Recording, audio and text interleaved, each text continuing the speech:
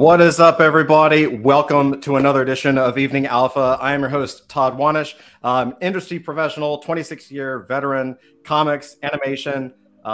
Fortunately, I somehow made it.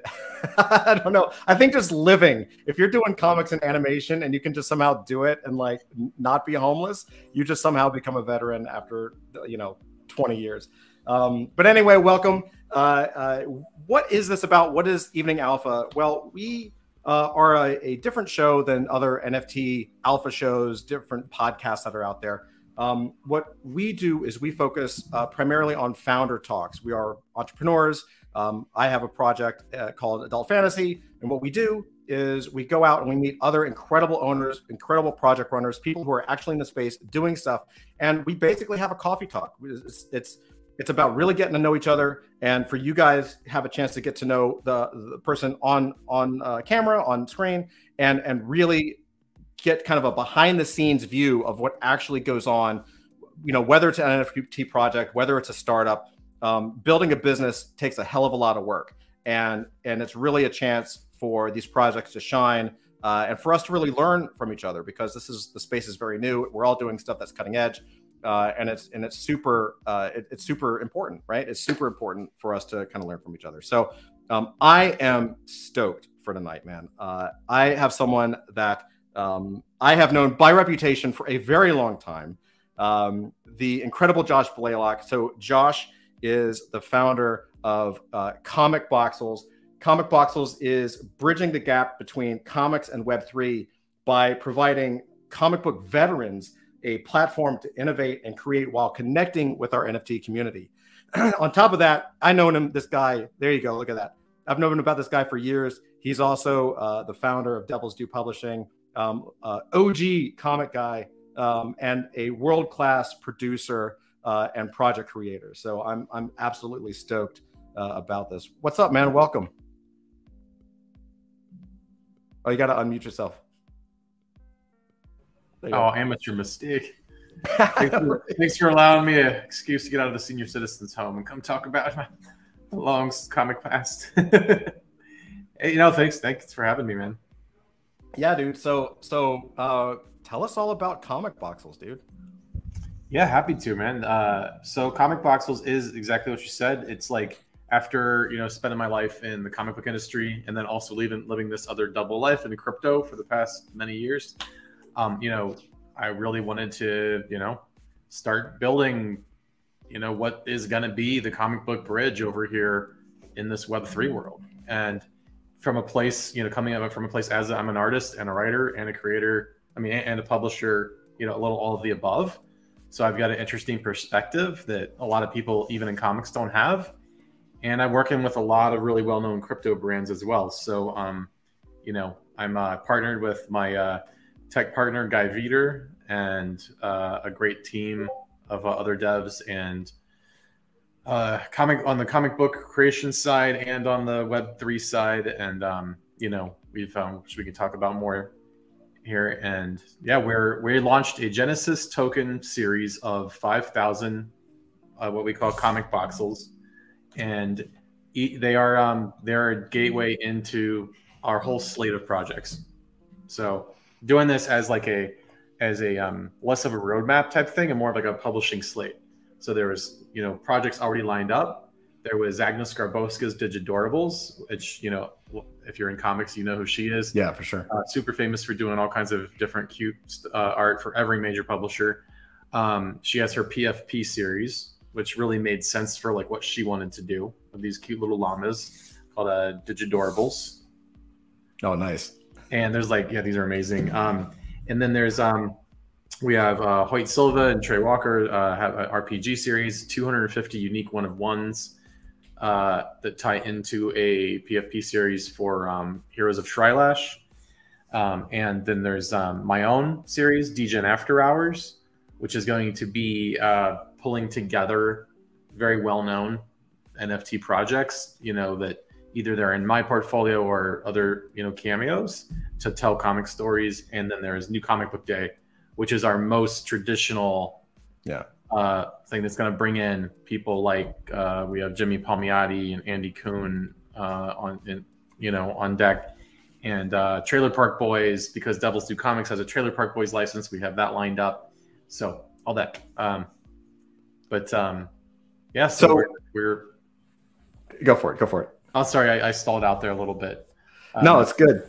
I'm curious. So one of the things that I'm really curious about, and I've been preaching about this from day one. So I got into NFTs early last year, and I instantly saw the potential, right?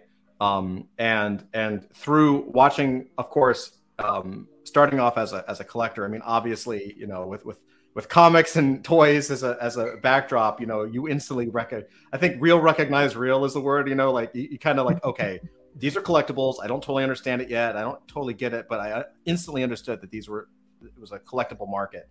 And then through like Bored Ape and Pixel Vaults launched with Punks, which I know you're a part of, which I'd love to talk to you about more. Like after watching these, we were already working on our own project. There you go. Yeah. Hey man, look, let's share. Look at that. What's that? All right. Yeah, you guys are playing there. Yeah. Yeah, man. Come on now. Like I was gonna miss that. Give me a break. But working on our own project and watching others progress, I instantly recognized how important this could be to comic creators. It's no secret that I think comics are like the ultimate medium that God ever created, because it's just the most incredible. It's the most incredible. You're as limited as your imagination. Period. The amount of creativity in the worlds that you can create with a pencil, digital pencil, pen, whatever, and a piece of paper, digital paper, it's unlimited. And so the minute I jumped into NFTs, I started preaching this to other comic artists and other illustrators. And what surprised me was some of the resistance that I got. So I'm really curious from your perspective, someone who's actually succeeding in doing this.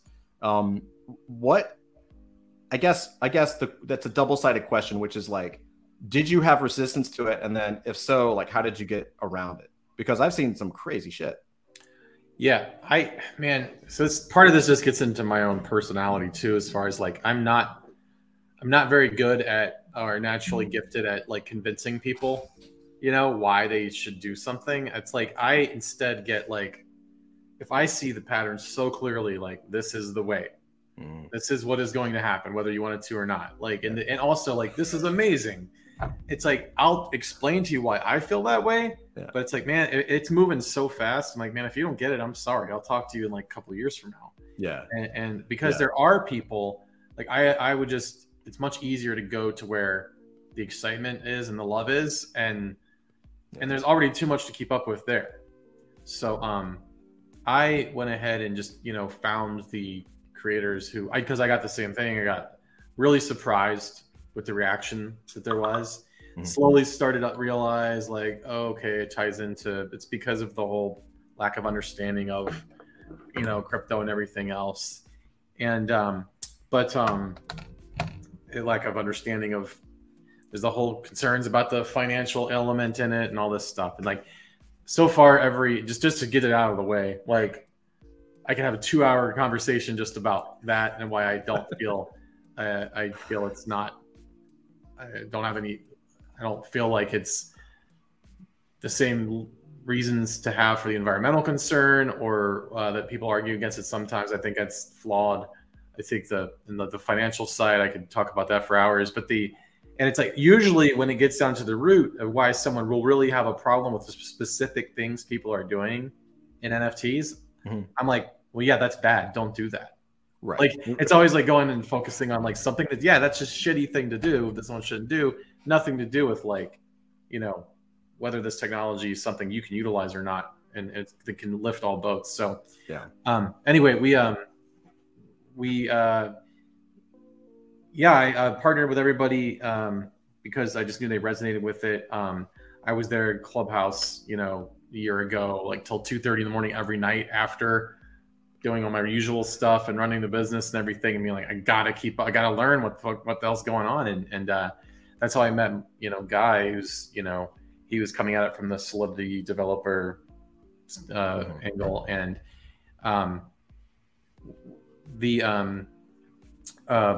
but yeah, I just, I think that we're in an interesting spot because I started like, I'd been around in crypto before this, before the NFT explosion, and I was already coming up with excuses to produce content or be involved with crypto just as a way to meet people. Yeah. Because comics has always kind of been a gateway to open the doors to like whatever topic you're interested in.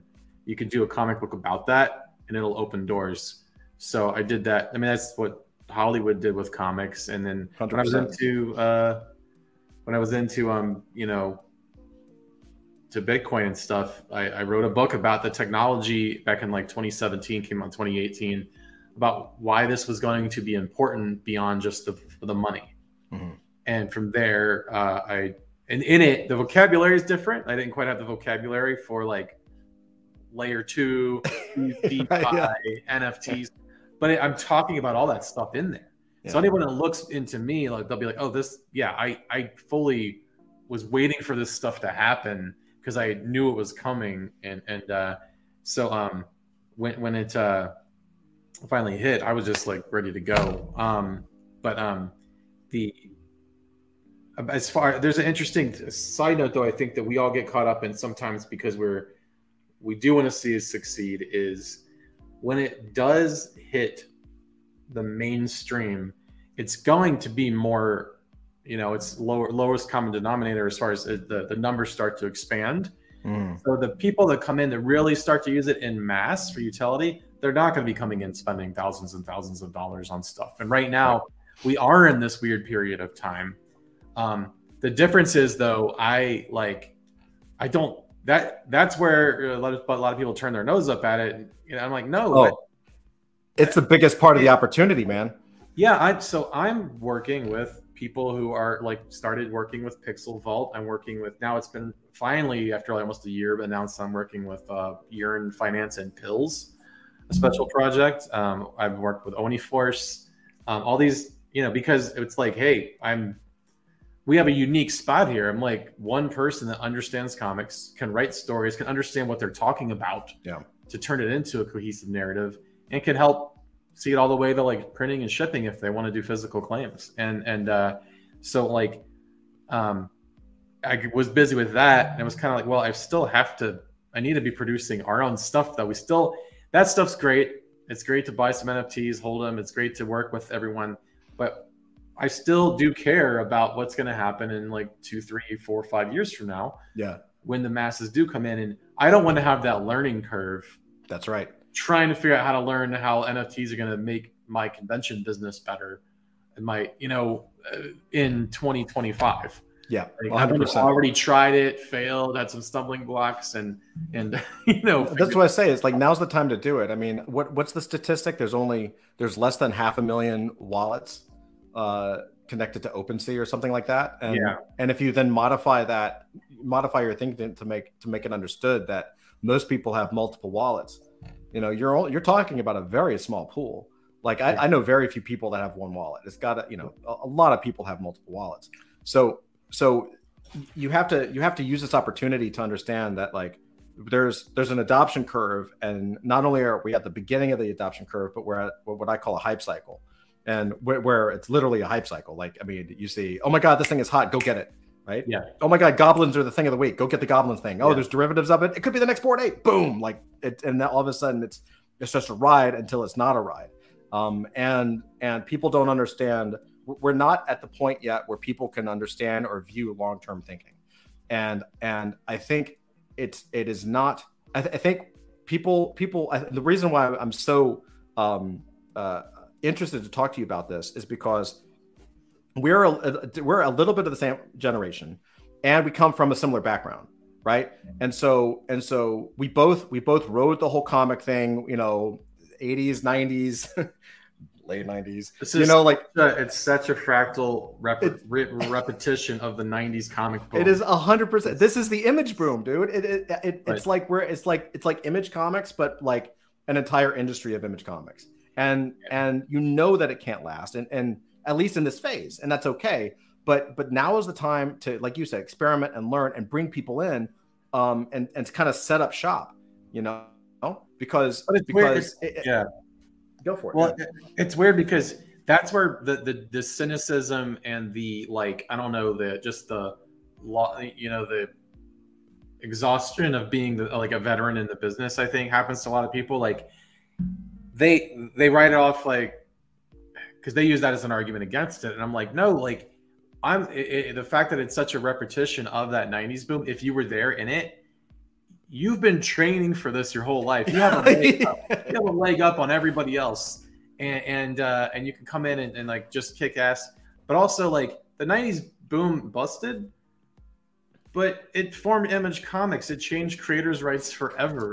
It's why we have The Walking Dead. It's why we have, why like, The Boys exists and why like, indirectly, it's why Sandman's getting made into a TV show finally and all these cool things like that. Because, and it's why we have the most diverse selection of comic books ever now. For the last few years before the pandemic turned the collecting business like into another boom, it was like there were literally articles about, does comics have too much good content?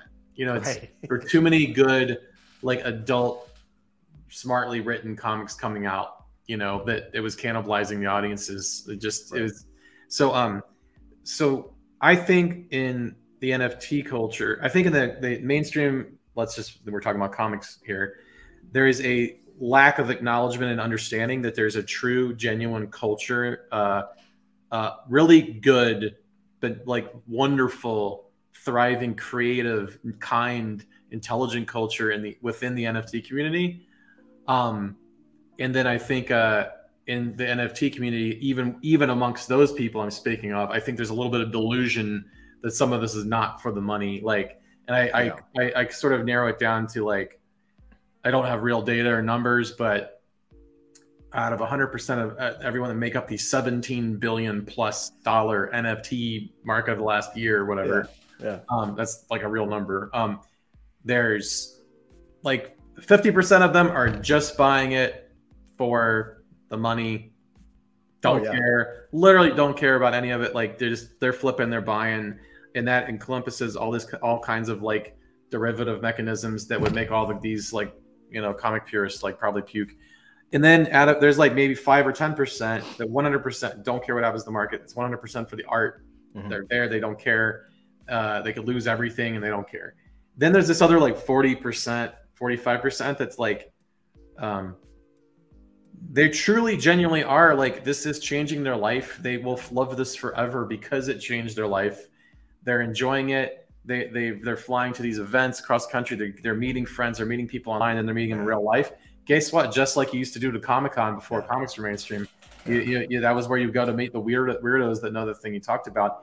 And they're gaining. If they didn't have it before, they're gaining an appreciation for art. They're even, some of them are like buying physical art now because they have extra means. Yep. Out of them, that 40%, if the price all tanked and all crashed, they would leave, mostly because they love it, but like it's this giving them the means to do this, right? And it gives us the means to flip. So yeah, they are doing it financially, but it doesn't mean they don't like it. They don't really love it. So I think on the NFT side, we're a little delusional. We think it's like 30% of the 40% of the people are buying, and no matter what they're hearing, like, no. They'll leave. They won't want to, but they'll be like, oh shit, I gotta go work now. Yeah, for real. And I did a lot of, for years, I've been very, very lucky, and I do a lot of advising and mentoring for venture-backed startups. And a lot of the people that have been coming into crypto, even early last year, especially, the thing that I've noticed is that a lot of and this is anecdotal, so this is just an opinion, but a lot of the people that have come in actually have come in from the world of finance, right? Because a lot of the people that kind of funneled in from crypto were finance people. Either they were playing the stock market, or they were day traders, they worked at Goldman Sachs or whatever. They were just bankers and people that understood finance. And then basically you have another group that comes in that understands collectibles, but they're very, very small. I would say that what I recognize in the market is this is like baby collectors. For most people, I would say, and this is again, this is no scientific data to back this up at all. It's just an observation. But from my perspective, it seems like a majority of the people who have come in they understand finance and they understand money and they understand the stock market. So they understand buying, selling, and flipping, right? That's their kind of their gateway drug into NFTs. And now they found themselves becoming collectors. And for I would guess 75% of the entire market, this is the first thing that they've collected. There's certainly people that have collected baseball cards and maybe comics. Maybe they did it a little bit in the 90s, but they were never like us, like hardcore Wednesday's children. You know what I mean? Yeah. But they recognize it, and now they're kind of getting addicted to the collecting, because now if they're not getting that comic shop weekly hit, they're getting it like daily. That dopamine hit is like constant now. Yeah, and so it's a genuine collecting bug. Right. And so now you see the shift over from pure finance and buying, selling, and flipping to all of a sudden those people who made a lot of money and all across the board, whether they made a lot, made a little, or didn't make anything, most of them are now their mindset is switching a little bit towards that collector mindset, right? It'd be almost like if back in the day, you went and you bought a comic, the first thing you did was go to the counter and they opened up a price guide and you're like, wait, this is worth money, that old school thing, and you're like, and then maybe you flipped it. I don't know. Like, oh my God, it went from $2.50 to $5, and all of a sudden you were like, oh, these things are valuable. Not only do they look cool and the art's cool and I love the story, but this actually is an asset. That's something that can appreciate over time. And so I think what I see the NFT market, just the way that collecting is occurring is so. I don't want to put it down because that's not my intent, but like it's so infant like in its collectability compared to like comics and baseball cards just and all these other. Just like when we were like, if you're like 40-ish, it's like when you're like 12, 13, whatever, 14, like in the 90s comic boom hit, you loved comics, but you really got sucked into like, you bought every Silver Surfer hollow foil cover, every Mark Texeira Ghost Rider cover, every Jim Lee cover, every Rob Liefeld cover, bought all that dumb shit. Yeah. And it was like, you still loved comics, or you got hooked on it that way as a kid and you read a bunch of them. You still like, you're the adult now that's like still supporting this whole industry that's like going to all these movies and buying, the back issue collections and all this stuff. So like, it's like, I just think it's like people kind of get, I don't know, they get on their high horse about thinking their thing's more noble than someone else's. And I also, I do, there's this group of, people if you weren't interested in crypto at all, like only a tiny percentage of people were, since like 2013 when the conferences first started, like it was, there was this group of people slowly building, and it kind of, as it peaked its cycles, it sort of has an algorithm in and of itself. The whole ecosystem does, like, it's almost spooky. The money, when it's booming, attracts all these people from different areas, different walks of life, and different compartments of like business and art and finance and all that. Then when it all crashes, like it gets rid of, shakes a lot of people off because people are really still into it. Or even before it crashes, people come in, like if you are a financial, like someone who's like a leech on the financial system that just exists because of like some weird, collateralized stock derivative, whatever, based in the fiat world. And like you see how crypto truly works, you're like, oh, this doesn't work for me. Right. This doesn't help me continue my schemes of what my whole, even if you're not intentionally doing that, you're like, this doesn't help my business that I spent all my college years studying for. Right. And you leave. So like it weeds out people, and it only leaves people left who truly want to build something new and different. Yeah. And then every cycle, brings in all these like tech bros and finance bros, and it gets douchey for a while and it shakes them all off. And then, so all along the way, there were creators in there and artists, and they were and out of them, it shakes off all the artists who don't want to talk about money, who don't want to learn anything about tech.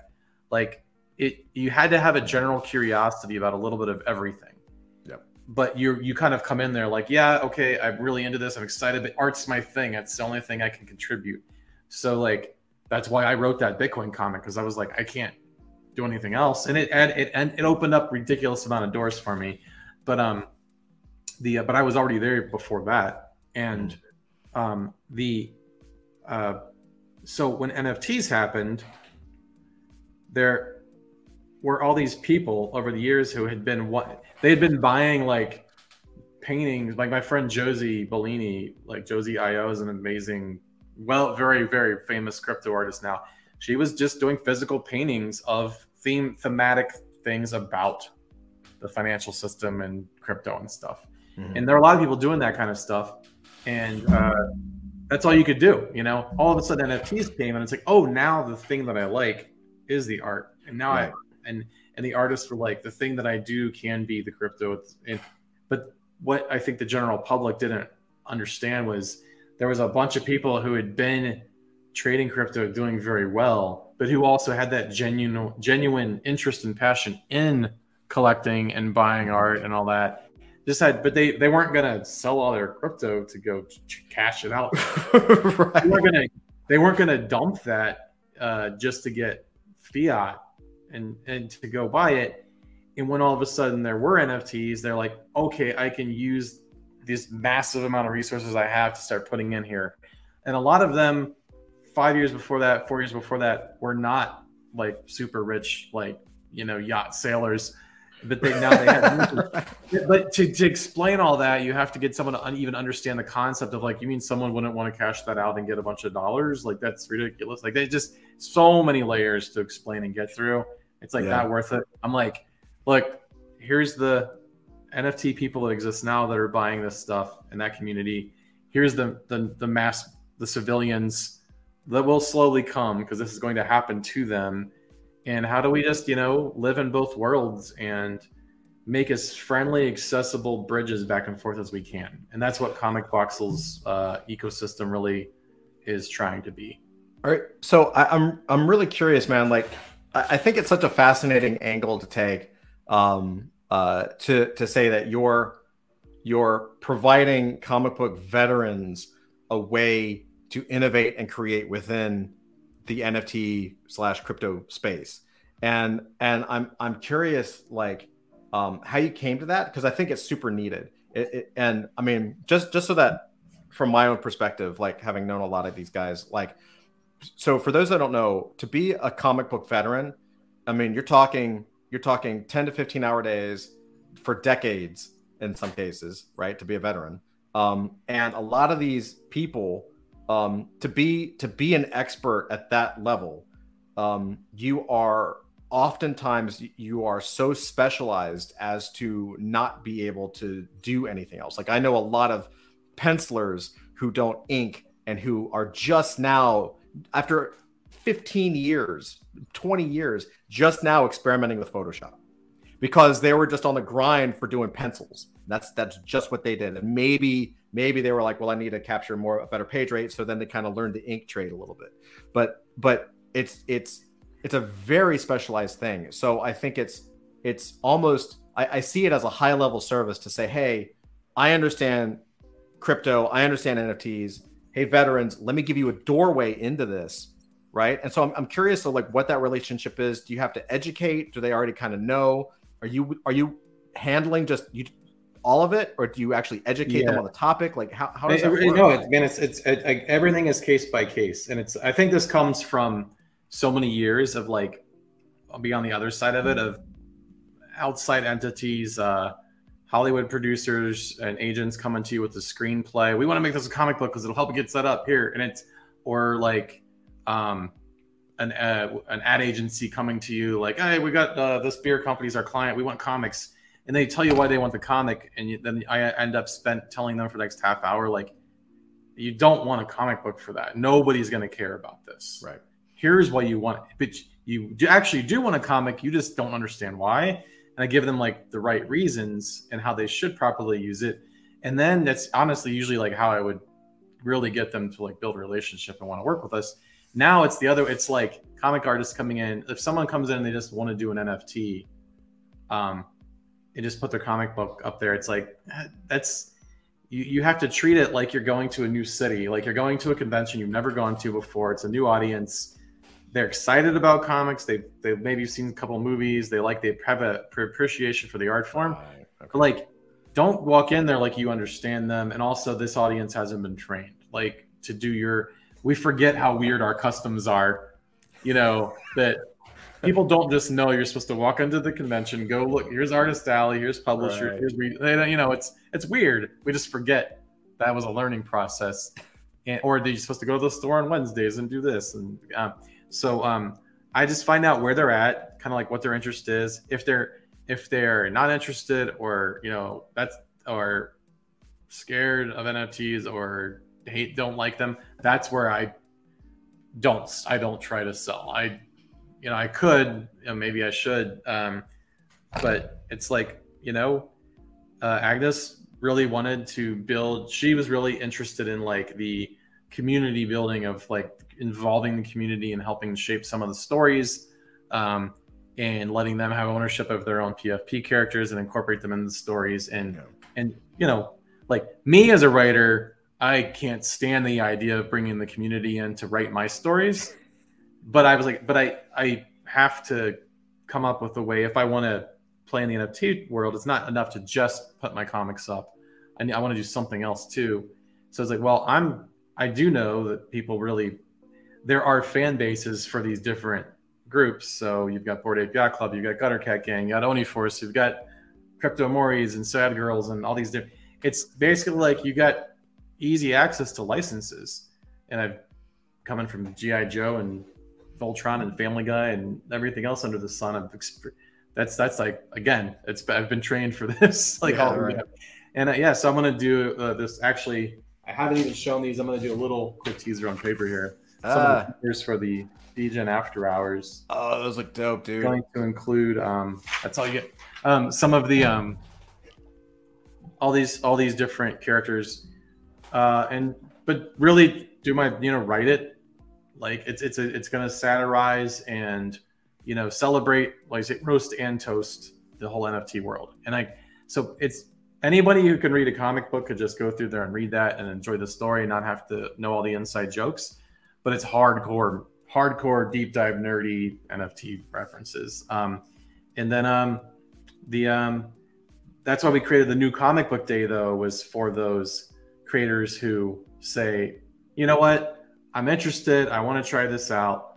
I don't quite even understand what an Ethereum wallet is, but I want to learn. Mm-hmm. And I've got a body of work that you can have access to.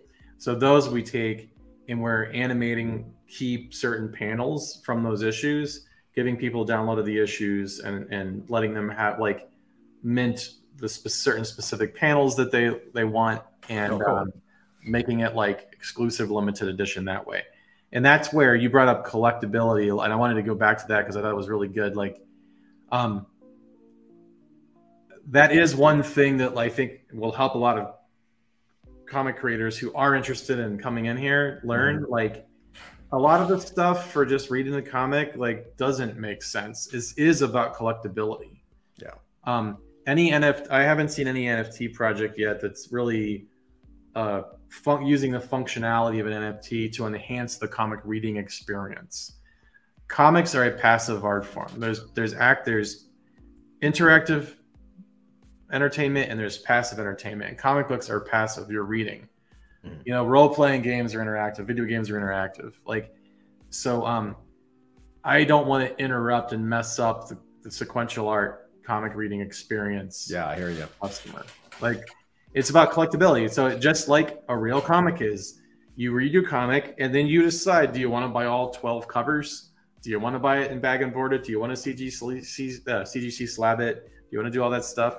And it's the same thing with NFTs. And I want to make it so that you can read the comic. If you want, mint these panels, get these covers. But the better part where it does lift, the rising tide lift all boats, analogy comes into play, I think, with NFTs, whether you care about that or not, is there's nothing to stop someone from insisting on rewarding you anyway, even if you weren't in it for that. Yeah.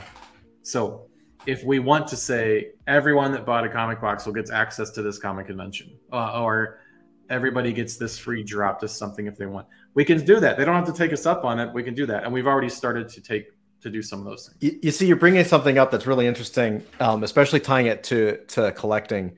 And that's something that I think is a little bit of like magic with NFTs, and that, you know, the NFT community calls it utility. You know, and what's so fascinating is that, and it ties it to collecting, but it also ties it to how young the market is right now in terms of their thoughts on collecting, because a lot of these people are brand new to collecting anything. Yeah. Like coming from comics, you go through, maybe there's a classic run, or maybe there's a first appearance, or whatever it is that makes the book special to the market or makes the book special to you, right?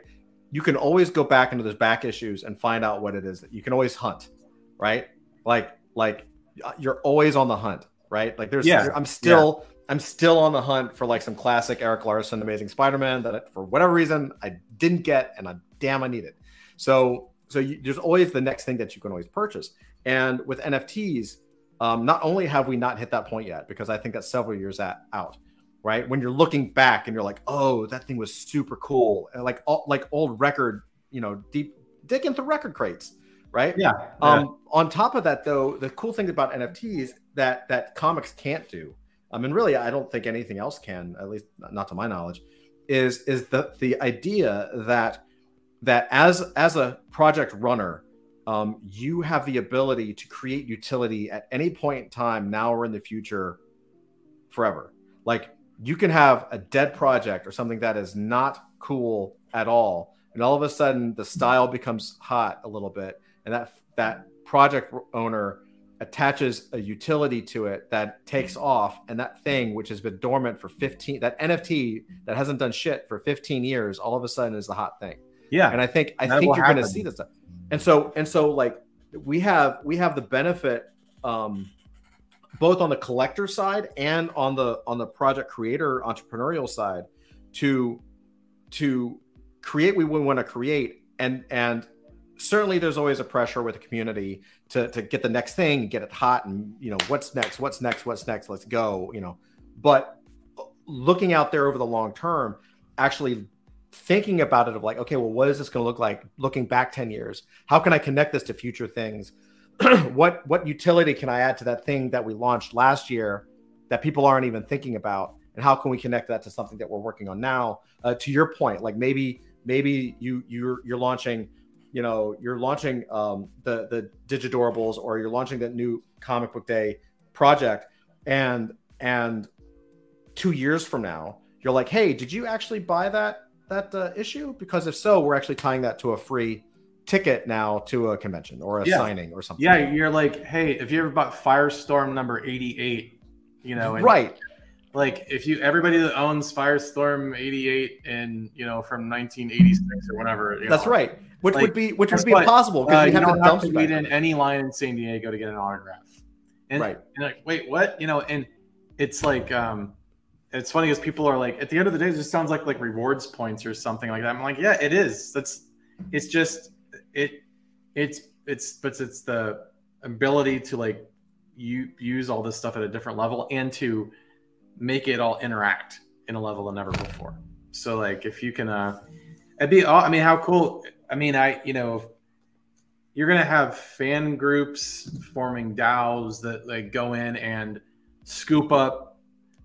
This is like trying to use old comparisons to the kind of whatever's being invented now in the future. It'd be like if you could have a fan club now, go scoop up every random like Extreme Studios, Wildstorm Studios, and random image creator that like did one image book and left in like 1990. Right. Like scoop up all their shit and like form a new company. And like, no, and this is what people have done for ages, you know, like someone gets money, an investor comes in, tries to buy an old property and revitalize it. But now they'll be like, no, we just formed this thing yesterday and this fan club just bought all these things because we're going to launch this new company. By the way, we're launching a convention. We're going to buy 1,000 tickets to this convention tomorrow for all of our holders. And we're going to have a meetup.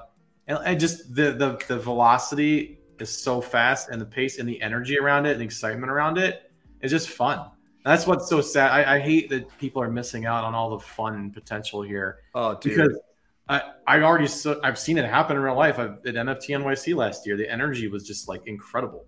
And this year, I've heard about some of the stuff that's planned, and it's so goddamn fun. And I want the comic book people to be able to, I like we were saying, like I've been screaming since day one. I was like, this is everything we always complained about. Like every problem you possibly could have had with comics, or it's all taken care of with this. If you just open yourself up to looking at it and what the potential is, and how smart contracts work, and just a little bit, just understand what secondary sales are. Like it's all taken care of if you're willing to put in the hard work, put in the effort, actually try to put yourself out there and grow an audience and build a community for the benefit of everybody. If you're willing to actually put in the work, it solves every problem you've ever had in the space. Well, so that's a good. I'd like to. This is me a little shilling here, but like our comic book dropped the new comic book day category. So Comic Boxels has 4 different types of tokens, and it's one for each project, but they're all Genesis Boxels. So if you hold any one Genesis Boxel, you get you're going to get perks indefinitely, and you get a discount on anything we do in our whole slate. And then you get a free mint, at least one free mint from that specific project that your box is associated with, because they're randomly divvied out. So the one that is the most centered around like existing comics and tokenizing them is, we called it New Comic Book Day. Like, right. I want, and they'll be released on Wednesdays. Like I want it to speak to the culture, and like subtly educate an NFT newbie who doesn't even know comics as that is a thing. But like, I wanted to really say like, what you have to do something that makes this fun. You have to like enhance the experience people are already having and make it better and more fun. So like you not only get to collect, like mint a certain panel in the comic besides just reading it. Also, I want to auction off the art from that comic book. I want to help the artist do the art auction, the line art from that specific issue that we're selling whenever possible. So now the release of the comic book drop for New Comic Day coincides with the art auction launching. Oh, yeah, and nice. Now, instead of like Marvel and DC sending cease and desist letters around, saying like, no, hey, will you please go dig up your line art? If it's paper, cool, scan it, whatever. Do you want to be it? Do you care? Do you feel like, oh, they have to take the paper version or else I can't do this? Or, or was it digitally drawn? Whatever, just work with them. Each one's case by case scenario, and then make that part of the marketing. So like with, we haven't really announced too much of this, but like the general idea is with, so you're getting it here for the first time, with like Jimmy Palmiotti and Andy Kuhn and Justin Gray's book coming up. One of those, we want to, put the comic out and also have the art dug up, and which we've already worked on, and like auction off those pieces. And then like the like I want the artist to walk away with a boatload of cash from that, more than they would have made if they had tried to do the NFT auction on their own. Yeah. And then it becomes part of the norm. The goal is for that to become part of the norm. Yeah. With everybody. And then again, like that's their gateway just to come in and do a comic book the easy way for them, right? Then they get familiar with it, they get extra cash that they wouldn't have gotten before from NFTs. Then all of a sudden it's like, okay, tell me more about this other innovative way we could do this. Or hey, you know what, by the way, I happen to be going to these 2 conventions. Can you help me do something cool for all of our holders? And then, well, yeah, we don't have to figure it all out now. Right. So that's what I'm trying to keep in mind too, is like, just get people in who are receptive, who want to do stuff, because that's why it really helps to have that, like, simultaneously have that long look at like what are the next few years going to build up to that's possible. We don't have to figure it out right now, but also make sure you're doing some of the short-term stuff now that does capture that higher paying, very, very like financially beneficial NFT audience that's there now. And I think that might be the key too, right? Like the fear and the barriers of entry that people, just in general, regardless, we're talking about comic artists and veterans and stuff, like that barrier, I think, can and will drop once word of mouth spreads from friends of theirs, especially someone like a Jimmy Palmiotti, or like once people come in and they're like, no, actually it was a fun experience.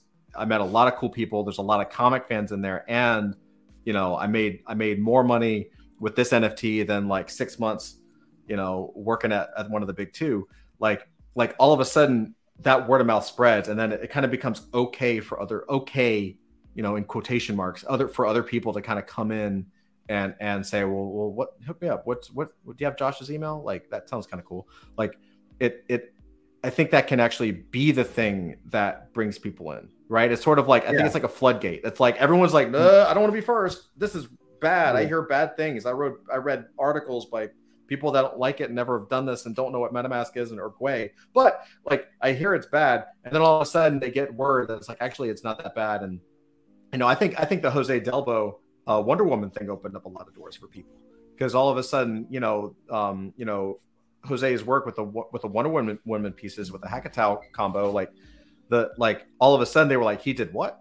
That's a great case study, man, because it opened doors, it closed doors, it showed the jealousy of a lot of people, and that's why a lot of people that have the attitude they do is they were like, Jose Delbo, like, why wasn't it Steve Ditko, or why wasn't it right. both? Like, why somebody, or we should pick living artists, but like, why wasn't it so and so? And it's like, because he wasn't as popular as a golden age artist in the regular comic space, and here he is making like Stan Lee money. Yeah, right. Yeah. And it was amazing, but like at the same time, like, then he's also a big reason why DC sent those cease and desist letters around, and which is why a lot of artists got those letters, and they're like, they don't even know what an NFT is, and they just get this letter like, don't you dare sell this. Well, and then they Google it and they're like, oh crap. Like, yeah. And man, I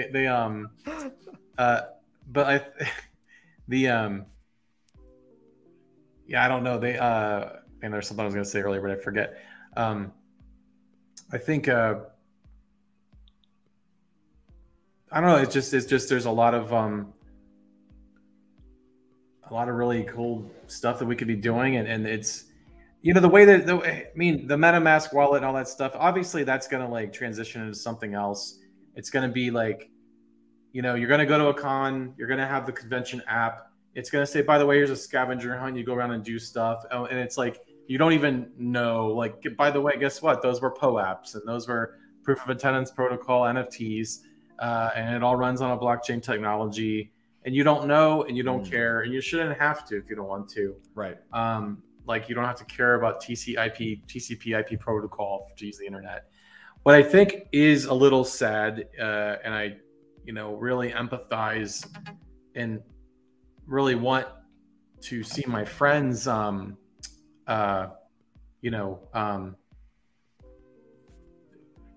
not miss out on is the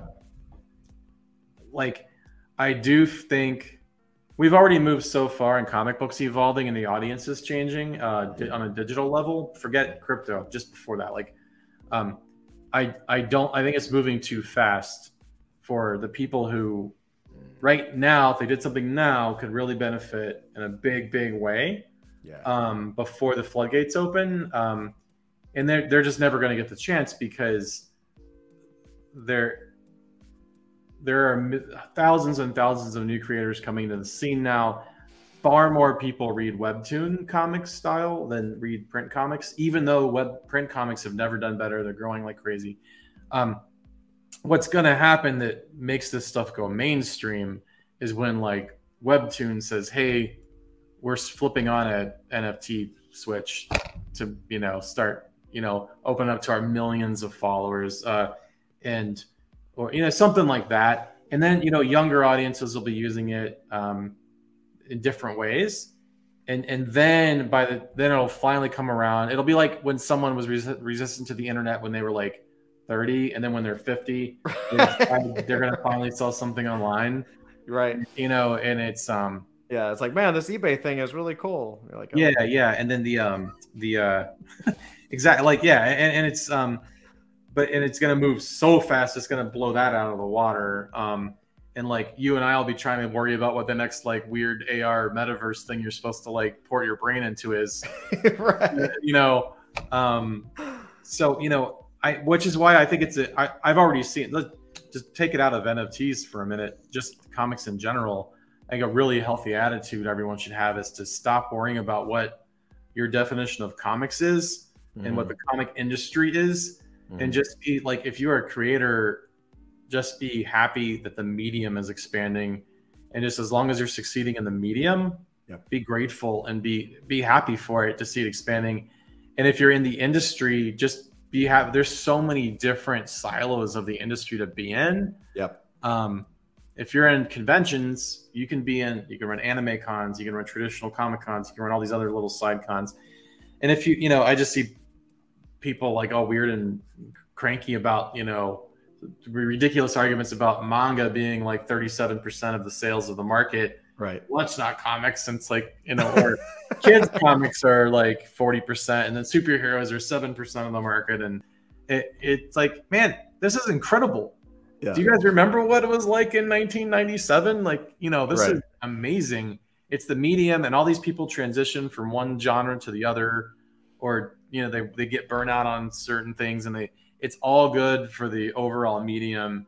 And there is going to be a comic book industry where, it's already happening. Like the Wednesday culture that I'm trying to like homage isn't the only thing now. Like a lot of hardcore comic readers who read hundreds of comics a year don't even know the comic shops come on Wednesdays.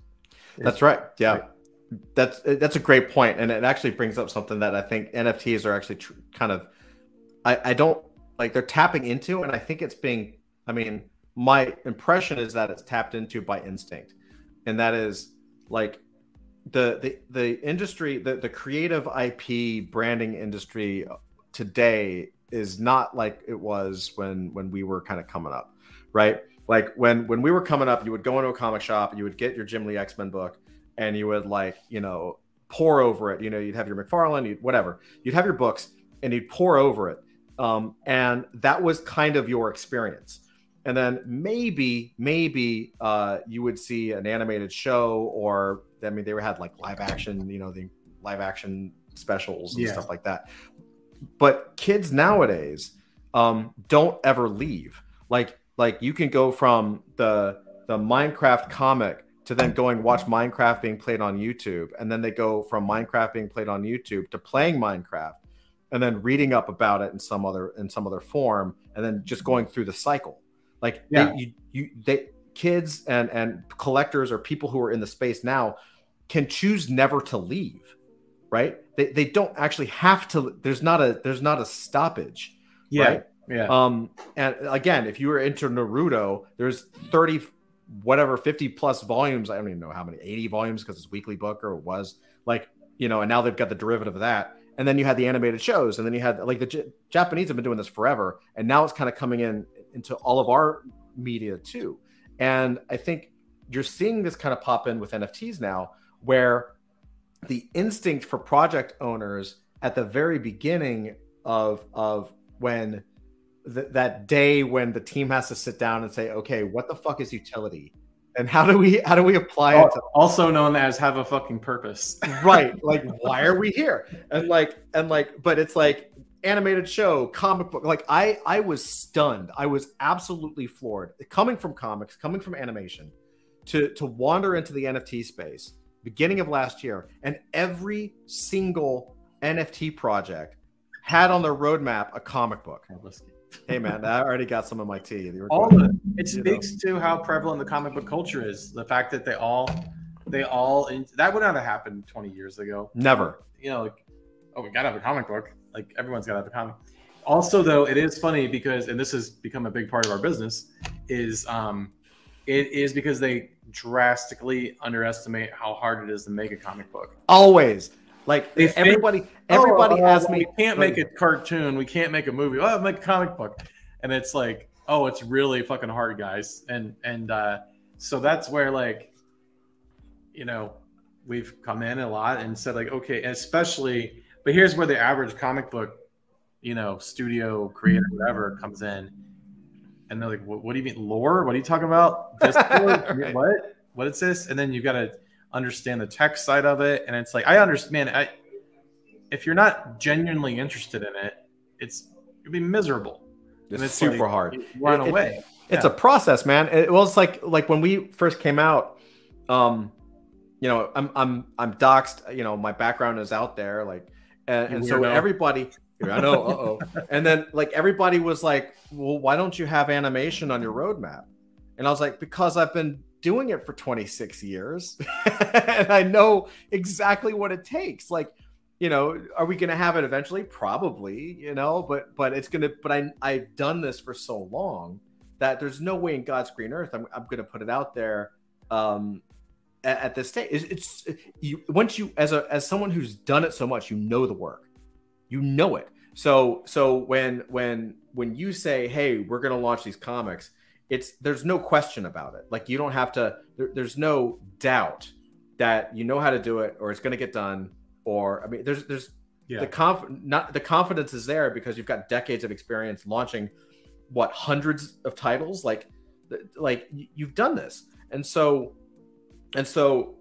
I think more experienced entrepreneurs who come into this space don't throw out like, oh, there's going to be the apparel line and then the movie, and then we're going to go after Netflix deals, and we're going to do the comic book, and we're going to do, and it's like the animated movie, like, it's like, oh my God, like just pick one thing. And when you see that, that's when you see like the naivete of some of them, where you're like if I launched a campaign and we raised like $10 million in a day, and then I would put some animation stuff down there, but you know what you wouldn't see from me? Like, oh, we're going to develop this for IPs with like Netflix and Hulu. And it's like, no, because if you've got experience having seen a lot of those deals, oh man, the dollars that you're going to get are nothing compared to the dollars that were coming in from that NFT boom.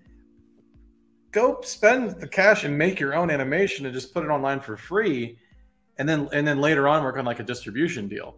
Dude, 100%. We've had, and the funny thing is similar to what we're talking about with comics. We've talked to people here on Evening Alpha. We've had people who've made movies, had the Netflix deals, and then said, fuck the Netflix deal. Like that deal sucks. I'm going to NFTs so that I don't have to do that. And so it's such an interesting, like, seeing the chessboard of like, and this also comes, like, again, this is a generalized statement and just from an anecdotal experience, but there's for so many people in the space who are launching NFT projects, it's so apparent to someone who's been building businesses and launching products for decades that they're young and or inexperienced. And I've had this backed up. I was talking to, when Coinbase was pre-launching, I was talking to Coinbase about their NFT platform. And like one of the guys I talked to, I'm not going to dox anybody, but at the time, one of the hottest NFT projects, the one that just blew out numbers, and then was like, and had one of those crazy, like, we're going to do everything. The guy from Coinbase was like, yeah, those guys are 17. Wow. And I was like, holy shit. Yeah. Like, I was like, oh, okay. Like, I was wondering, because I was like, there's no way that a professional or there's no one with experience would I think state that and put that out there, because then the expectation is that you can do it. You know what I mean? And it's like the difference is there has literally never been anything like this that's ever existed that has had the money come in that has been a part of this. That has been to the level that this is. Mm-hmm. So these people could actually do it. It's the first time, we've all suffered through like Hollywood people coming into comics, launching a company, putting out some press releases saying like, we're building a transmedia experience. Transmedia. Immediately, like they're tourists, they're going to be gone. And none of them have ever come along with like $50 million to put into like launching the thing. You're like, you could really do it. That's what's like, man, if you hear someone say that and you can tell they kind of don't know what they're doing from what they say. You're like, oh, because you could really pull this off, and it could be incredible. And a lot of them, I think, this is where I try not to be cynical about it. I think a lot of them will. They have the money to mess up and to still do it. I've tried to align myself and work with companies that I think really do like are going about it the right way and really know what they're doing and are not naive like that. Um, but yeah, uh, that's that's a little bit of irony. Like we're with on our end is like, man, we know how to execute all this stuff. And even when it comes to the stuff like the animation side of it, I don't know how to do it, but that's phone calls to like a handful of people that can make it all happen. Right. And same thing with like major motion pictures, same thing with action figures. Like we've got the network of people to like execute everything. That's why, I just want to, just keep the infrastructure there, keep building it. And I don't know. Like, I got one correction. Earlier I mentioned my shilling. I mentioned the 4 different types. Yeah. Of comic boxes. I forgot to mention the golden boxel, which like if you get that randomly, you get a free mint of everything. That's everything, right? Yeah. And, but also out of that, Heroes of Trilash, which will be the last one to launch in the Slate line schedule. There's a there's a legendary Trilash Boxel 2, which will get you like one of the actual one-of-one drawings. I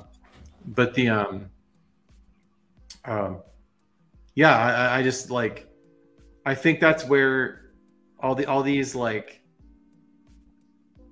kind of little things you and I are both noticing from having been in the industry, like that's what you see. When you see like someone who's all cranky about it or jaded about it from the normal creative geeky world, you're like, man, no, you don't understand. There's real opportunity here. Like, because if you get to know these people the right way, they're genuine. They're trying to build something cool. Yeah. They just need someone to explain to them, like, oh, that's not how it's done.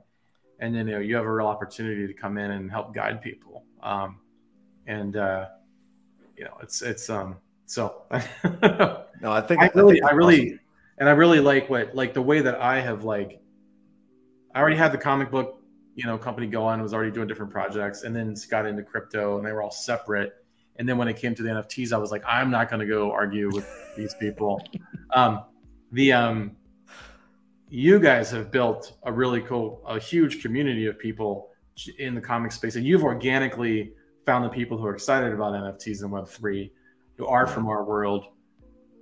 So that's super cool. We need more collaborations with groups like yourselves, because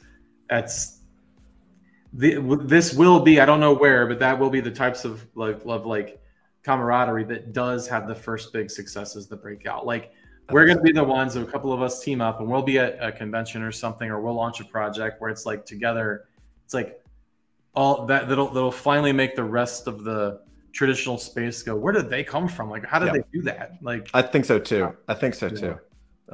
Appreciate that. Yeah, I 100% agree. Like, I think it's just once other people in the industry see that it can be done, and you don't have to sell your soul, and that it's not the devil or whatever. Like, I think people's eyes will be opened. I mean, I'm a little bit of a cynic in that I'm like, well, it's not like you have a choice anyway. Like, it's not like this stuff is gonna just stay with art and comics and creative NFTs. Like, it's going to be in ticketing and contracts and mortgages and everything. They're using NFTs now for space travel it'll be so pervasive. It's going to be extremely mundane, completely mundane. And I guess I kind of I was like trying to get onto something about the way that like newer audiences and younger audiences read comics now and consume comics like through webtoons. They most read on their phone. That's why it's all in the scrolling format, but someone who's like 17 could have read 10 times more comics than a 17-year-old from like 1998, because they had to go buy the shit, even if they went through backer bins. But that kid could be a bigger comic reader than you ever were, and you're not even aware of it. Like I think the way that And I think this is why it's going to take longer in some cases than people think. But it's creating the true generation gap right now, which is why it's the sad part where people do get left behind. The people inventing those bridges and those like mundane connections are going to be the reason why someone who's 13 now, when they're 14 and 15, are playing a game, right, and they're earning pay to earn tokens. And then there's somebody else inventing like a swapping mechanism on another wallet that gets popular, not in the way that like Uniswap is, but in a way that TikTok is, that just integrates with something. And then all of a sudden, you know, a kid's 17, their parents can't get them to care about money or can't motivate them with an allowance because they're like, well, I can afford to order my own shit on Amazon. I'm buying my own stuff. I'm taking Ubers.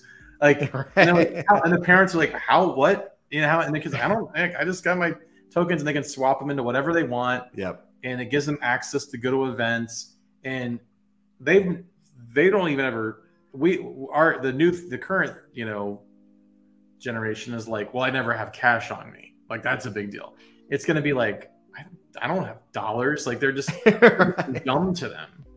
And I think that's where all the things they're doing will be like kind of what we're doing in a clunky way now. It'll be a part of their normal life. Yeah. So how is a person who's like not even 50, but a person who's like 30 who decided to ignore all that and shun all of it, how are they supposed to have a clue on how to like engage with that generation? And that is, if you are hating on this stuff right now, and I've seen people who are like 27 years old doing it, 23 years old doing it. I know. You are consciously creating you're my dad. Who I had to right. teach how to forward an email today on his phone, and he's, you know, like not like it just you're whoever's afraid to download an app. Like, that's 100%, man. I mean, I think you're dead on. I think a couple years from now, 5, 10, I don't know, but I think the NFT is going to be like JPG. Like, no, you know who talks about JPEGs? Freaking nobody. It's just like, hey, can you send me that JPEG? Great, thanks. You know, I need that. I need could you have that 300 DPI? Great. Like, you don't think about it. It's a part of life. When you're dragging something, you know, click and save, and when you're dragging it from your browser and it saves as a JPEG, 99% of people don't even know what it stands for or what it means, but they know that it's a digital image and they have it, quote unquote. And I think I think you just summed it up, and that is the next generation will be the way we're talking about NFTs as technology and utility. They're not going to think about that at all. And they'll never have a clue how the fuck to download a MetaMask. No, they're not going to waste their time on that either. Like, they won't need to. Yeah. They won't need to. And all this stuff will be already there. And so they'll just start swapping and trading in their favorite apps. And all of a sudden they'll have X number of coins. And at some point when they turn 18, they'll be able to pop it into, like, I don't know, Wells Fargo, and it'll be worth something. You know what I mean? Someone's going to force, I put this little gag in the Bitcoin comic bag. It's like, someone's going to force them, they're 18. They're like, parents like, well, you have to get a bank account. And the kid goes there, they're like, okay, fine. And they show up and they're like, okay, we'll just fill this out. And they're like, what? And you have to, and like, okay, well, give us your ID, give us all this info. And they're like, and then you cut into like the whole meme of like, kids don't even want to get driver's licenses. So right, yeah, you know, it's just, but I do think it is just as easy to also make fun of the people who are like, no, it's really simple. You just got to download the MetaMask wallet.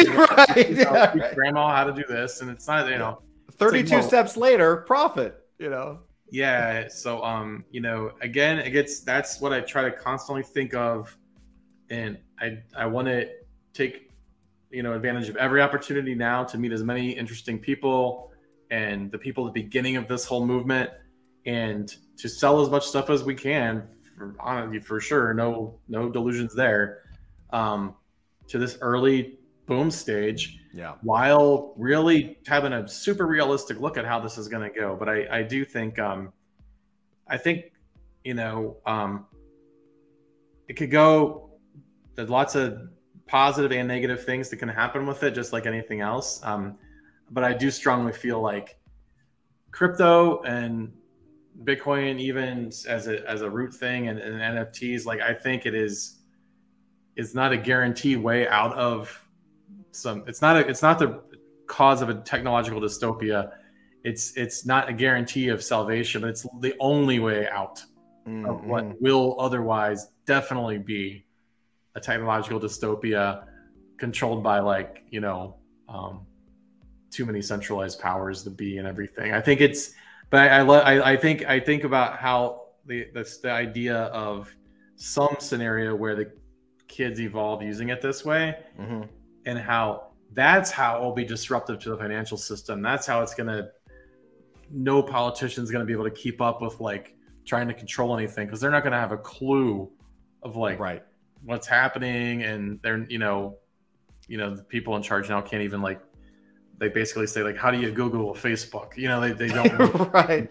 Yeah, it's my parents that they Google Hotmail or something. They're just like trying to search for it. But we just got to make fun shit happen. Do fun stuff. Keep rewarding people, and like an awesome community like what you all built, and just like start making people want to know like, hey, what's going on over there? Like, why is that so fun? I had one of my first mentors said, don't join the party, be the party. Yeah. Right. And it's that simple. I'm going to hop into chat real quick and welcome everybody. Say hello to everybody. And then if there's any questions, we'll take them. Sure. And if not, we can wrap up a little bit here. Let's see. What's up, Willie? How you doing, brother? LFG. Welcome. Jordan, how you doing? Welcome. I know her. Jordan's awesome. Rageous, what's up, folks? What's up, Rageous? Rageous routinely blows my head off in our after party games. He's a sniper. Nice guy, what's up? Hi, everybody. Welcome, nice guy. That's Guy. He's the tech guy, tech genius behind all of our smart contracts. Oh, awesome! Nice to meet you, man. Welcome. Hype, what's up? How you doing? Welcome. Trey Walker, what's up? Howdy. Here was a Troy Lash. Awesome to have you guys tonight. We got Doge Vibes. What's up, Doge Vibes? Woo woo. Travis, what's up? Welcome. How you doing? Mastiff, welcome, man. Welcome. Another killer. Travis is the artist on the Pills comic book with Urine Finance. Oh, nice. Yeah, and he is also working on some other stuff. I'm not sure if I'm allowed to talk about it or not now. Right on. Anytime you want to drop alpha, I am here for you. Let's see. Doge Vibe says, I collected D&D stuff and board games, now living in the metaverse, and haven't bought a single physical collectible since. It's true. It gets I found that most it's harder and harder. I mean, I have been collecting the artist editions, but I feel like just my dollar amount has had to match my ETH drop. I somehow am collecting more physical shit than ever before. I think because I don't collect I think it's because of publishing and having to lug so much inventory around all the time. I don't collect like anything, and NFTs have made me buy every stupid merch drop. Yeah. I've got so many sweatpants and hoodies and hats. Oh yeah, dude. I know. You just have to have it all. It's so great getting caught up in this stuff again. It really does feel like I'm like 15 again. I mean, and you're always like, well, I could buy two and I'll flip one and sell it. That's right. You don't wear one, you're gonna keep it in mint. Come on now. Trey says I'm still deep down the toy collectible hole. Yeah, man. I had to I got down the toy collectibles. I did design work back in the day for a company called Kid Robot, and I was doing like, oh hell yeah, I was doing a lot of their designs, and then I spun out and created my own toys. And so like this is actually some of the remaining stuff of it. So I'm always showing these guys off. So this was like a crowdfunded designer toys that we did. Right? Oh cool, man. Yeah. And so yeah, like I ended up having to stop though, at least on the collecting side. I had the vinyl toy bug back in like 07, 08. Yeah, that's it, man. I'll get a collection and then I purge. That's the thing is I don't hoard forever. I purge so that I can use the money to go buy all the new shit. And I would just do that in cycles. That's good. I try to purge. This is actually just like my gems. You know what I mean? I've kind of whittled it down. I still have my long boxes over here, but like I've kind of whittled it down over time. Because I have to, like you, I got to purge, and then you can have an excuse to buy more stuff. I think all my original vinyl purchases were funded by selling a bunch of McFarlane toys. Yeah, right. Nice guy says Comic Boxes literally took over my office. That's good. That's what they're supposed to do. It's like a little bit of a virus. It's fine. He says when degen. Guy's addicted to llamas. Nice. Jordan's talking about Josh dropping the alpha. No one had seen those covers yet. So yeah, that's nice. Those look good, man. You're always coming with it with a good artwork. So I certainly appreciate that. That stuff look great. When's that stuff coming out, or is that not I'm literally like just kind of like obsessively going over some of like the teaser stuff. We're pretty much ready to drop these, and then there's so I'm trying to draw as much of this as I possibly can because I never draw anything. Right? Yeah, I know. You've done writing, editing, coloring, right? Yeah, I am. I mean, I came at it from the very beginning as an artist. It just, you know, if you're gonna draw, that's what you're doing all day long. So if you're doing anything else, so I'm one of those artists that defaulted into writing by, you know, and then suddenly he's like, oh, I'm a better writer than I am an artist, and then that's, and you can still run a company and write. But yeah, no, Degen After Hours, I want it to be really me, you know, and my humor and my skit a lot, and also part of it's not completely selfless. I'm planning on setting up some live art appearances stuff in NFT NYC, and it's 100. Degen After Hours is 100% like it's hopefully one of the smartest projects to appeal to the NFT space, but also it's just a total excuse for me to have fun. Awesome. You need it, man. I mean, like we need more good projects out there. Yeah. I always mess his name up because I can never. No French just does it to me every time. Yeah, man. Thank you. Yeah, love Josh Starwork and DTP. Yeah, he's hardcore nerd, man. We got some hardcore old school nerds in here. Jordan says, Alex, gratuitous plugs of Devil's Due stuff while I'm sitting here. Look at that, dude. House of 1,000 Conkeys is dropping this week. If you're a Trailer Park Boys nerd. So I was just gonna I was gonna ask about this. Like, what is your we'll say baby. Ooh, there you go. Oh, look at that. In development with MGM Studios right now as a film. Look at that, dude. The Snake Eyes movie that was made based off of this that no one credited me for. Really?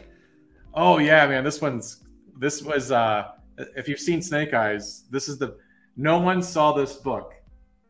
Like that, this was a weird random. Everyone knows this for G.I. Joe and knows I wrote the G.I. Joe stuff. Yeah. It's a comic key. Yeah. So the back of this, if you've seen the Snake Eyes movie, this is the liner. The Arashikage Ninja Clan is the tie that binds Snake Eyes, Storm Shadow, Jinx, and Nunchuck, and they're the all-powerful. They're all that remains of the once powerful family and sorry. The Arashikage Ninja Clan is the tie that binds Snake Eyes, Storm Shadow, Jinx, etc., etc. They're all that remains of a once powerful family, and someone is out to steal their last object of their heritage. The jewel of the sun goddess has been guarded by the Arashikage for centuries. Now the powerful relic has been stolen, and if Snake Eyes and company don't recover it, the entire world will suffer the consequences. Wow, dude. I don't even know. Yeah. Oh my God. Yeah. So, and the funny thing is, though, even though this was a manga, I went out of my way to hide the magic elements of the thing until the very, very last minute of the story. So you only see for a glimpse that it actually had magical powers, but like the movie goes kind of crazy. But that's why they don't get a G.I. Joe NFT series from me. Amen, right? But the Trailer Park Boys, man, yeah, that's I don't know if people watch the show. The Conky character is like a super favorite of the show. So this is like our horror special. How are you rolling these out? Are you rolling these out like monthly or all at the same time or weekly? No, again, back to like case by case scenario. Like Trailer Park Boys really felt like this is not like a monthly kind of thing.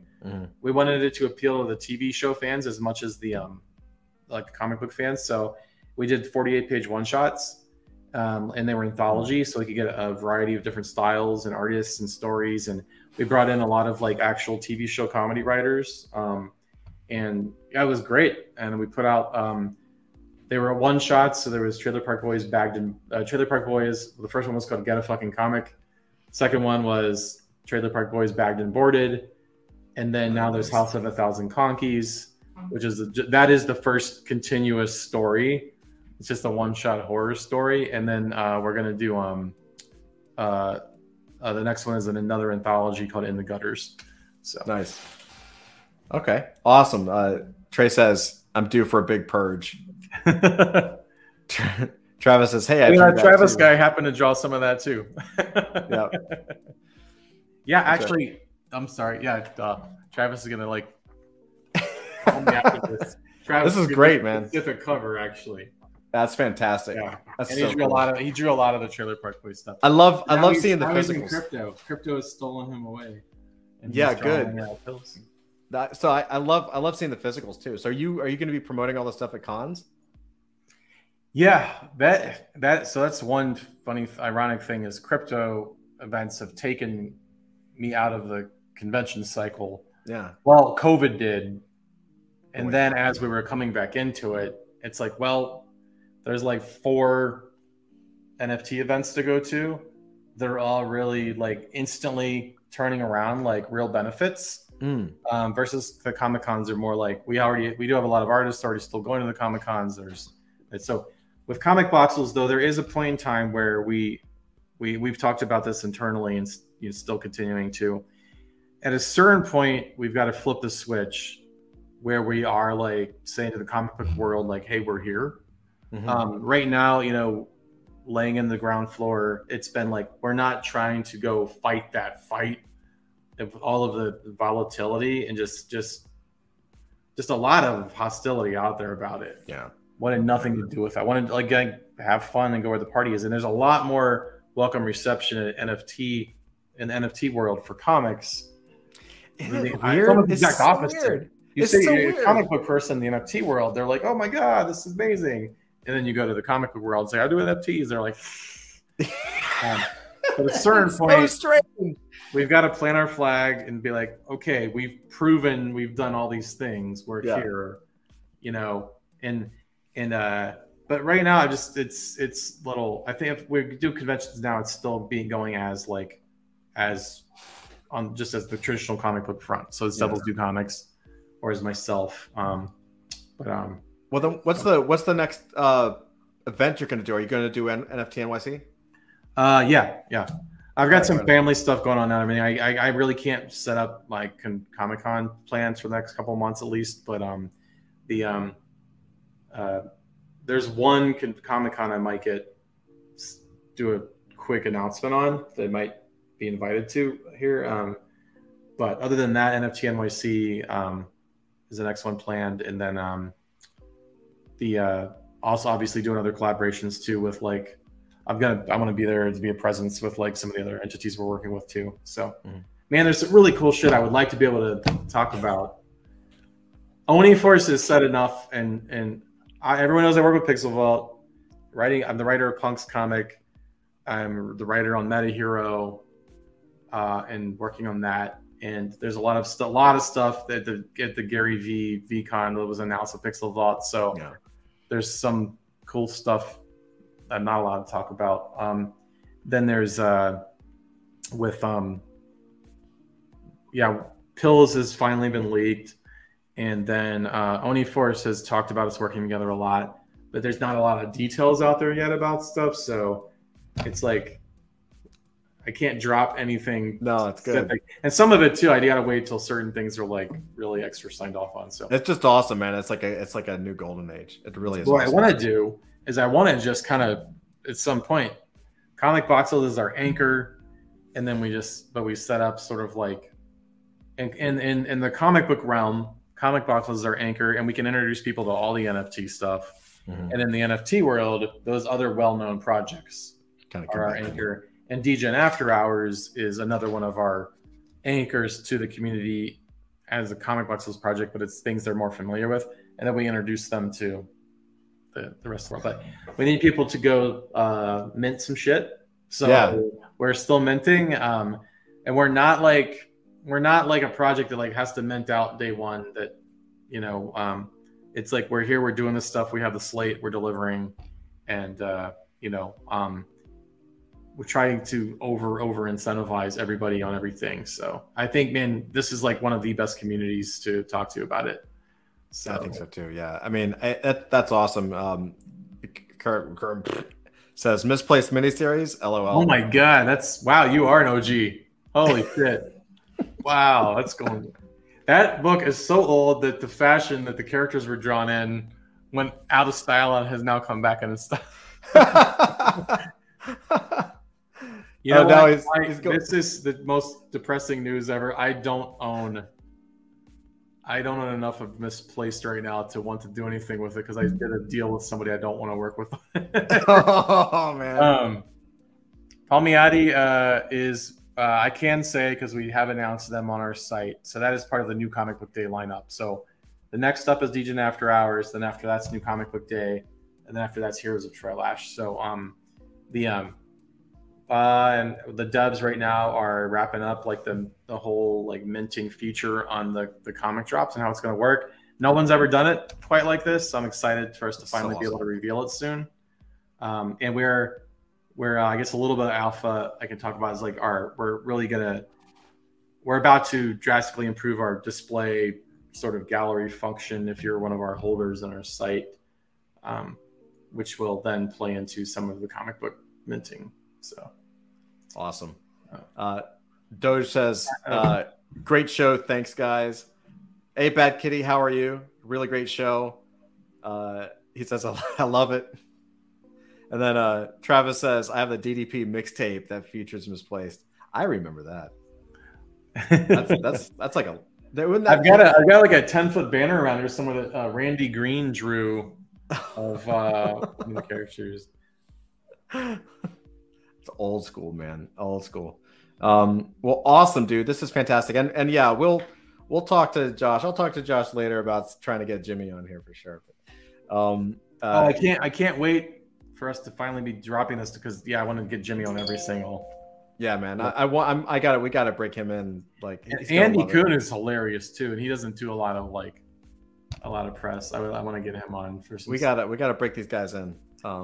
They deserve it. You know what I mean? Like they really do. These guys have put their time in, their energy in.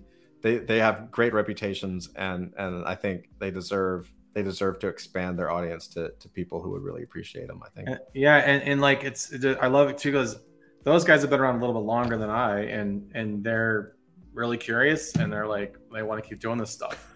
And then you run into someone who's like 25 and they're like, nah. Yeah, right. Yeah, we'll see it. We'll see about Amanda Connor too. We'll get everybody in. We'll get everybody. Well, so Josh, man, thank you so much, dude. Comicboxels.com, right? That's comic box, like Comic Boxels. It's like a play on voxel, VOBOEX. Yeah.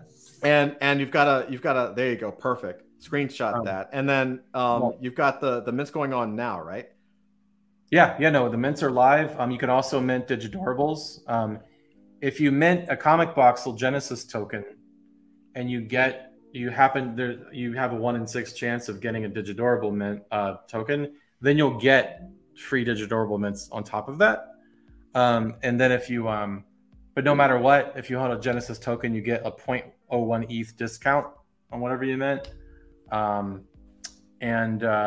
Also, our Discord channel, Agnes Skarboska is on there constantly doing stuff with the digital characters. She's also doing special things for her holders with access on there. Hoyt, and check out Heroes of Trilash. If you go to the Comic Boxels Twitter account, you'll see all this stuff as well. Hoyt is drawing. It's a PFP series that's going to be like, these dungeon minions that play into this fantasy RPG, but it's like fantasy with a take of like modern, like high fashion, cool. Hype beast fashion. Oh, nice. And the legendary heroes that are like the main heroes in the whole thing that you can buy into are one of 250 one-of-ones. So if you get a Comic Boxel Genesis token, you happen to get a legendary token, that means you're going to get one of those one-of-ones for free. Mm-hmm. We don't know what we're going to price the one-of-ones yet, but those are going to go right away because there's only going to be 250 of them. And then Hoyt, though, is drawing them all on Discord like every night, almost every night. He's on there creating one of the characters so you can like watch the whole thing being built before they're finally all launched. I've seen his artwork. It's freaking fantastic. It's really good. It's really good stuff. And it's like, I don't know, it'll be like, a cleric, like assassin who happens to have like, you know, a Versace fanny pack and like, you know, some awesome sneakers, but like just looks badass. Like it's just really interesting takes on, you know, how to spin all that together. So I mean, what if you're from the NFT world, like, you know how everyone loves that shit, like how perfect is it for that whole world? But it's genuinely super, you know, super RPG geeky. The like Hoyt and Trey have the whole game mechanics all worked out. They're doing like test play like on Discord. They're on there like engaging their community like every night. So whereas my stuff is more like, hey, come and visit every now and then. I'll do some live streams every now and then and like read my stuff and enjoy it. Yeah. And I'm gonna roast and toast the NFT world. And then stick around for all the fun stuff when the regular OG comic creators start coming in and dropping their stuff. Yeah, awesome. Kirkin Reg says, I'm getting the gold voxel right now. Yeah. There you go, man. Keep some of that stuff up. Yeah, for sure. Awesome, man. Way to support. I can't wait. This stuff is fantastic. Nice guy says 2 llamas for a Genesis token plus 0.01 ETH. Discount on every project. Yeah, absolutely. We really want to reward, like, we're only guaranteeing people discounts on like the current slate, but like we're really you know, we're really like, I mean, the intention is to do all kinds of stuff in perpetuity. We've already given away some convention passes for holders, and like we're seeing who we can partner with. Again, we're facing a lot of the challenges though. Like we have to still find the people who are friendly to the NFTs. It's crazy. But like I just see the potential of like Fan Expo has like 15, 16 conventions. You know, Reed Pop has what, 30, 40 conventions. Yeah. There's opportunities there. And if they don't want to work with us, we can just buy tickets, you know, it's just a numbers game too, right? I mean, you just, as long as you're willing to take the fire and just, you know, and just like have people like piss on you for a little bit, you're going to find people who are super open to it. With some of the perks, you just be careful. Like I got to make sure like we don't invest in giving away tickets to Des Moines, Iowa, and then people from Singapore snatch them all up or something before they realize what they're doing. J-Raw, what's up, man? Hey, y'all. What's up, Uncle Todd? What's up going on, Josh? What's up, J-Raw? Good to see you, as always. Hope your MMA matches went well. I'm sure you went to one tonight. What's up, Alex? Thanks, Craig. And nice guy says, don't forget discount con sketches. Oh, yeah. Yeah. Thanks, guy. Yeah, like Agnes has given away like all the convention appearances she's doing. If you show up and you're like a llama holder for Digitorables, like you get discounts on the con sketches. Yeah, that's really cool. So, I love it. I really do love how you guys are. You're really bridging the gap between like kind of the old, I don't want to say old days or old world of comics, but kind of like the established comic world and kind of bridging that in to kind of the new generation. Because they're so goddamn closely aligned. Like there's the old culture that existed of the comic world, like in the NFT world, they're so similar. And it's funny because like that's what was everything that was lost because of the digitization of everything. Yeah. Is replaced ironically with this digital medium. Like the reason why, you know, like conventions morphed, the people that have been around longer that have any like complaints about conventions, why is it? It's because of cosplayers. It's because of like, you know, all the casual fans that just watch the movies and don't read the comics. And it's like, well, yeah, before them, if it was 100,000 person con, it was like 10,000 people here. And they were all buying art and they all read, you know, it's a bigger audience. They treat it, and culturally they came up more like, it's like going to a music festival. You go to like, you know, Lollapalooza, you don't necessarily go to the record store and dig through every crate and buy everything. You're just there to have a beer and have a good time. So and you no longer needed to go to a convention or a comic book shop to have that community and camaraderie. Right. It was not necessary anymore. Right. So with NFTs, the real life events are where you can finally meet up with all the people that you've been talking to and stuff. So it's it's fun, and it's so many similarities, and I want everyone to have fun. But maybe the two worlds will never meet. I'm used to bouncing between different. I think they're going to collide. I think they're just going to start. It's going to be like a nice spread. It's just going to completely gel. It's just going to take a minute. It's just going to take some time, But dude, thank you so much for your time. I thoroughly enjoyed this. And everybody out there, again, comicboxels.com with a B. Go check it out. Go support. Josh is legit. He's been around for everywhere. He's been around for a long time. The dude knows how to deliver everything he says he's doing. And so we got to support. My position. We got to support projects out there from real people, from real entrepreneurs, people who have built businesses, and people who are dedicated to it. And Josh is absolutely straight up on that. So everybody, thank you guys again. Everybody in chat, usually we hop over. Tonight's no different. We hop over to Discord. We have an after party.